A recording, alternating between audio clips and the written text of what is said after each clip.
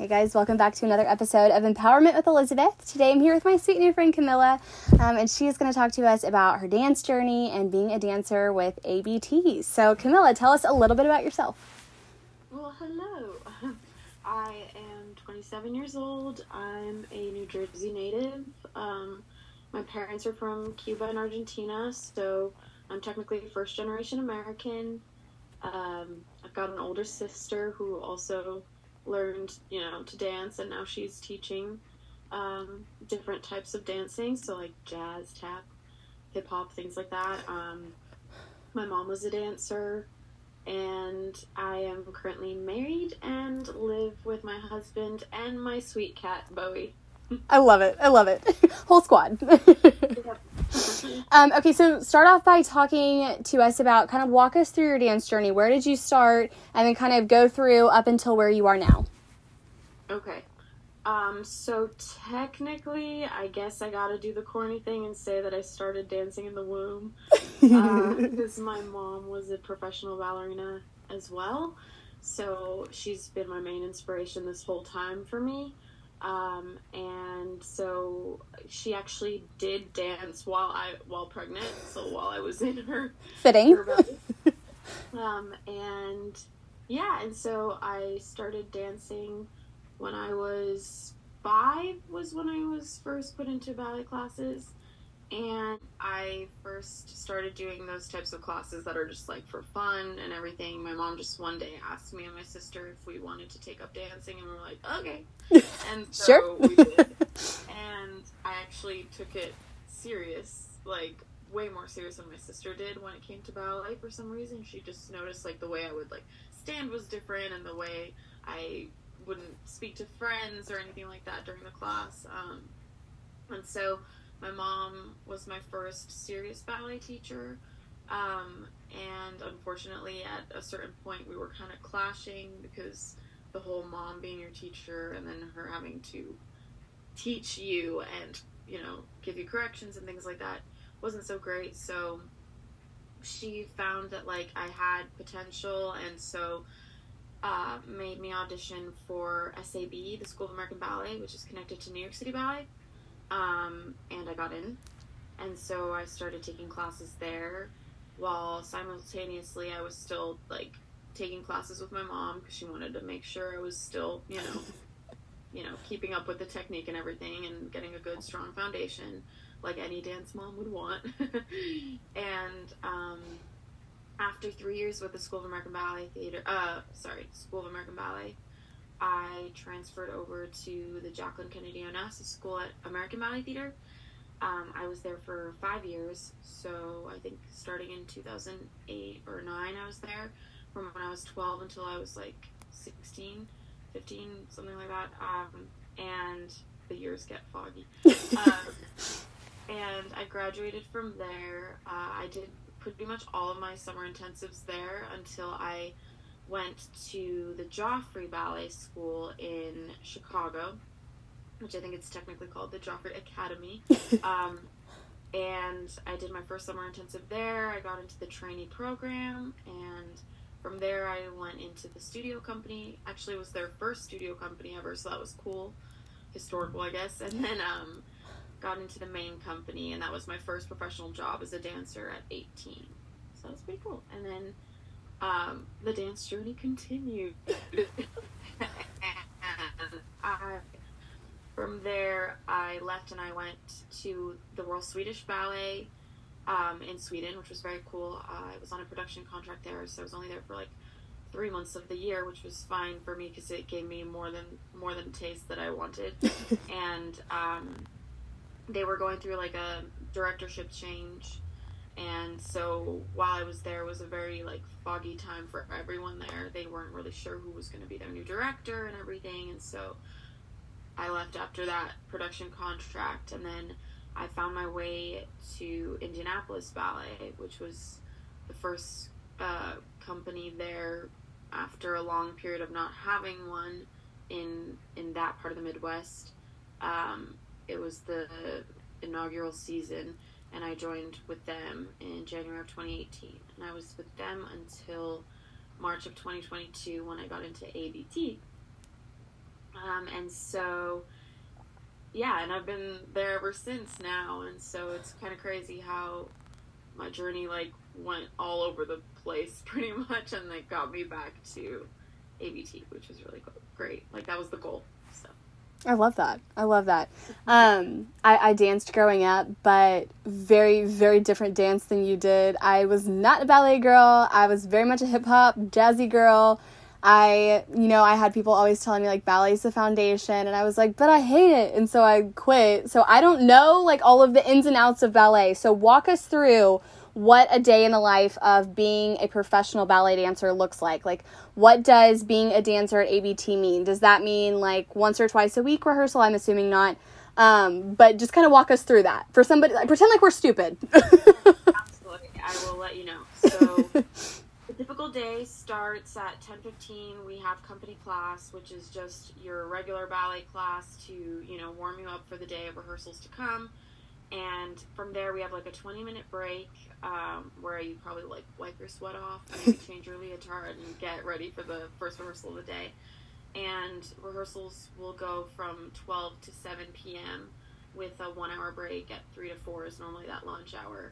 However, the days can be very different based on what we're rehearsing and what we're preparing for. Like, currently right now, we're rehearsing for Onegin and Swan Lake as the full-length ballets, and then we have some other new works in the mix as well being rehearsed, which are going to be for the fall season to come.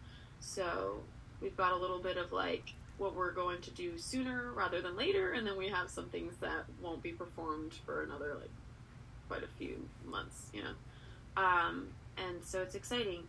Right now, like, I think the newer full-length ballet that we're doing is Onegin, and it's another one of those story ballets that are a delight to watch. And the company hasn't done it since, I believe, like, 2017. Oh, wow. So it's been a while. Yeah. And Swan Lake, we perform it every year. It's my favorite ballet to perform, honestly, because, I mean, it's just, like, the most rewarding ballet to perform. What the women go through in that ballet is, like, nothing else. There's nothing else I could describe it. I could compare it to, I mean, and it's just, like, when you do it, it's, I don't know, you feel like you're invincible towards the end, because you're like, I can't believe I just put my body through all that. You're dancing, like, the full 4 acts, and standing on one leg for, like, 10 minutes at a time can be a lot. Like, it's crazy. Fair.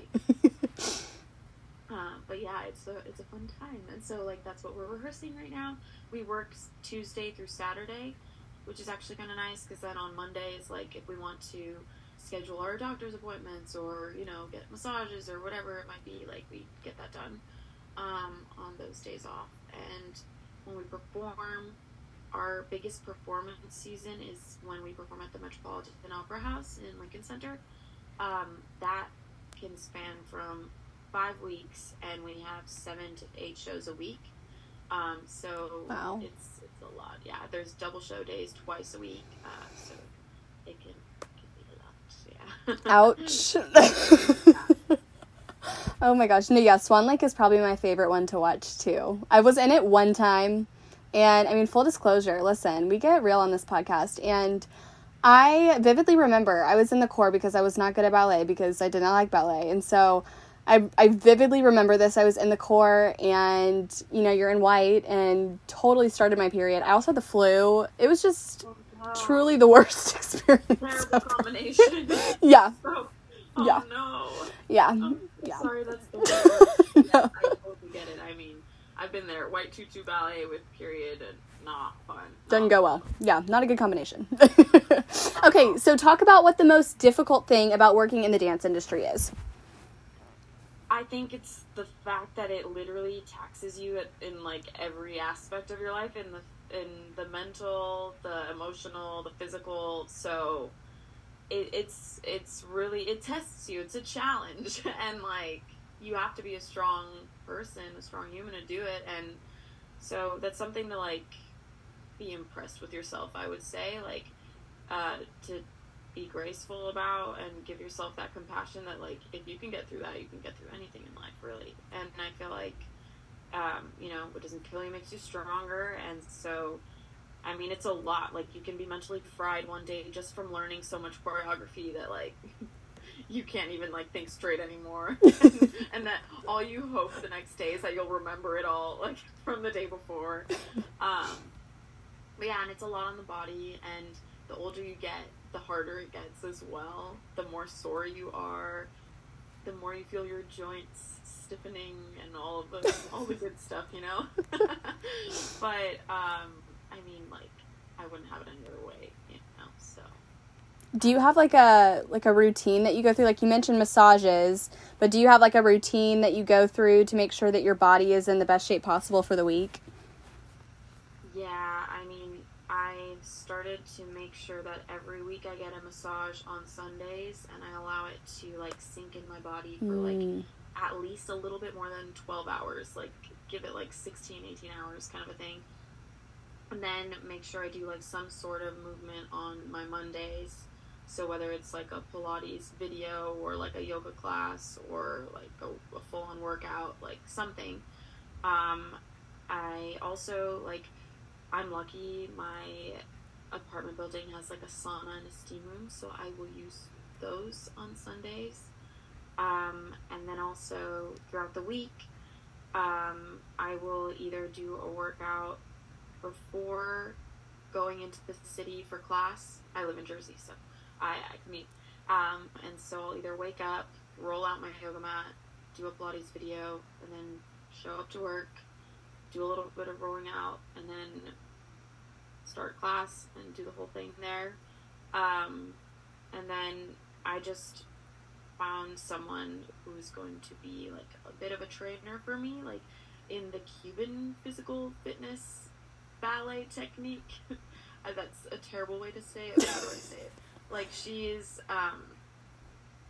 the Cubans have, like, their version of, like, the perfect workout for ballet dancers. Huh. And I just met this incredible woman who is going to be my new trainer, and so I will be seeing her 2 or 3 times a week, however our schedule allows it. So we're going to be doing that, which is great. And yeah, so I just try to make sure that, like, basically stay active. If your days aren't as active as the usual, make sure you fill it in with some form of a workout or something, you know. And then, you know, when you get home, it's all about decompressing and recovering and letting your body rest. Making sure you're taking the right supplements, the vitamin D, the magnesium to let your body rest at night, you know. Compression sleeves are great, like the electric ones. I just got the ones that are, like, wireless that you can Fancy. put on your abs and just let them go, you know. let them squeeze the living out of your calves. Those are really good. I have a really great back warmer that I just got on Black Friday. All the shopping happens Heck yeah. on Black Friday. As you should. You know, like, check out them deals, guys. It's really good. And it, like, warms up my back. So Oh, that's so nice. Like, especially, like, when you wake up in the morning with back pain, it's not fun. No. You know? At 23, I started feeling that, so it's crazy how fast the body can age when you're in a physical environment, you know? So, Fair. yeah, that's what I've been focusing on. I love it. And then I always like to ask professional dancers, professional ballet dancers, what their favorite point shoe is, if you have one. Yes. Oh, so that's another funny thing, too. Well, my favorite point shoe I've been wearing since I became pro is these Suffolk Spotlights. And I normally like the hard shank, but my feet have been kind of transforming lately. So my whole life I've been a 5.5, 2X, and now literally since last Met season, I've grown a full size more. So I'm now a 6.5, 2X. Don't know how. Interesting. Don't know how, but apparently, like, that happens in the middle of your career. Your feet grow, and you're like, how? I don't know. I wish I could explain it. But, like, yes. So now I'm like a 6.5, and now I'm not sure if, like, the hard shank is my favorite. Maybe I like a standard shank. I don't know. We have to do some point shoe surgery to figure that out. But gotcha. A yeah. little bit of an identity crisis there. Yes, just a little. Gotcha. But, Got it. Okay, so you talked about the most difficult part of being a professional dancer, but what is your favorite part about being a professional dancer?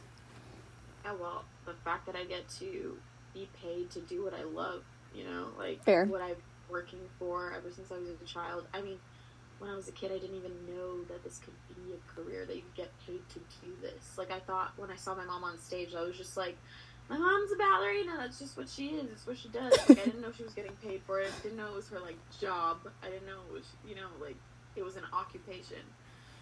And so once I did find out that it was, I was like, well, that's gonna be me. It happened. And so I did. I love it. You were all in. It's all in, literally. Okay, so what is the most surprising thing that you found from being a dancer with ABT? So it could be like, I didn't know that they had snacks in the break room, or like literally like just the most minuscule things count. Yeah, no. The most surprising thing for me, I would have to say, is the incredible work environment. Everyone was so friendly, so welcoming, so kind. The same thing goes for the artistic staff. Like, everyone is there to just do their best and get the best out of everyone. The competition is so healthy. It's so nice to see compared to other places that I've been.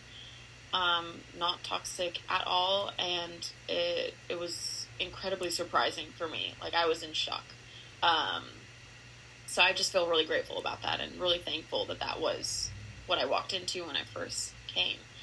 Because I really wasn't expecting it. You never know. I mean, it's like the biggest company in the U.S., the top company, so you would think like maybe crazy ballerinas and like, yeah, but not at all. And so it was really nice that like everybody is chill and good people and wanting the best for everyone.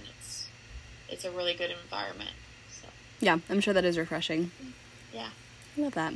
Okay, final question. If you could give one piece of advice to somebody wanting to go into the dance industry and specifically be a professional ballerina, what would it be? Okay. So obviously, if you want to make it, you're going to have to, like, work very hard and sacrifice a lot of things in order to get to where you want to be. But in doing so, I would say the best advice I could give you is to film yourself.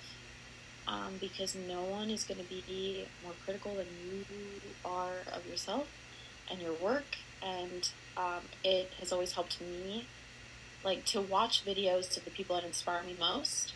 And then once I film myself, I won't be, like, putting their video next to mine and, like, comparing and contrasting and all that. But I did notice that, like, the difference between dancing like an academic student and a professional is really in the transitional steps, in like movement phrases. So forget the grand jeté, forget the saut de chat, forget the fouettes. It's like, how did you arrive there? What about your tombe pas de bourrée? Did you turn it out before? What about the leg that steps right before the big leap? Like, is it turned out? Is it rotated? How did you get there? Like, it's the connecting steps that really matter most.